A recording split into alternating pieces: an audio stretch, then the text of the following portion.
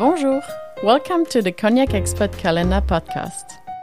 Hello, my name is Véronique Caillot, assistant of Mr. Bouju. Today we are tasting the XO number 27, a cognac with a minimum of 27 years of aging and an alcohol content of 42.7%. It has been aged in one of our cellars on clay, a rather dry cellar. Our vineyard is planted 100% in Ugni Blanc and in Grand Champagne, and it is the family tradition for 7 generations to distill with the lees. All our cognacs are made without any additives. Their aging in oak barrels for many years will give them their rich, deep and warm color.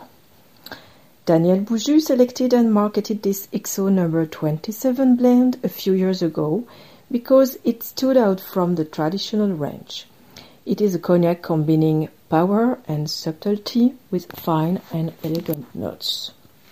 The nose is delicate and fine, with spicy touches of nutmeg, clove, cinnamon, and discreet vanilla, which give it a very long finish. In the finish, we find notes of muscat grapes and candied angelica, and of course, this delicate Charentais rancio. Thank you, enjoy, and happy holidays! Thank you for listening to the Cognac Expert Calendar podcast.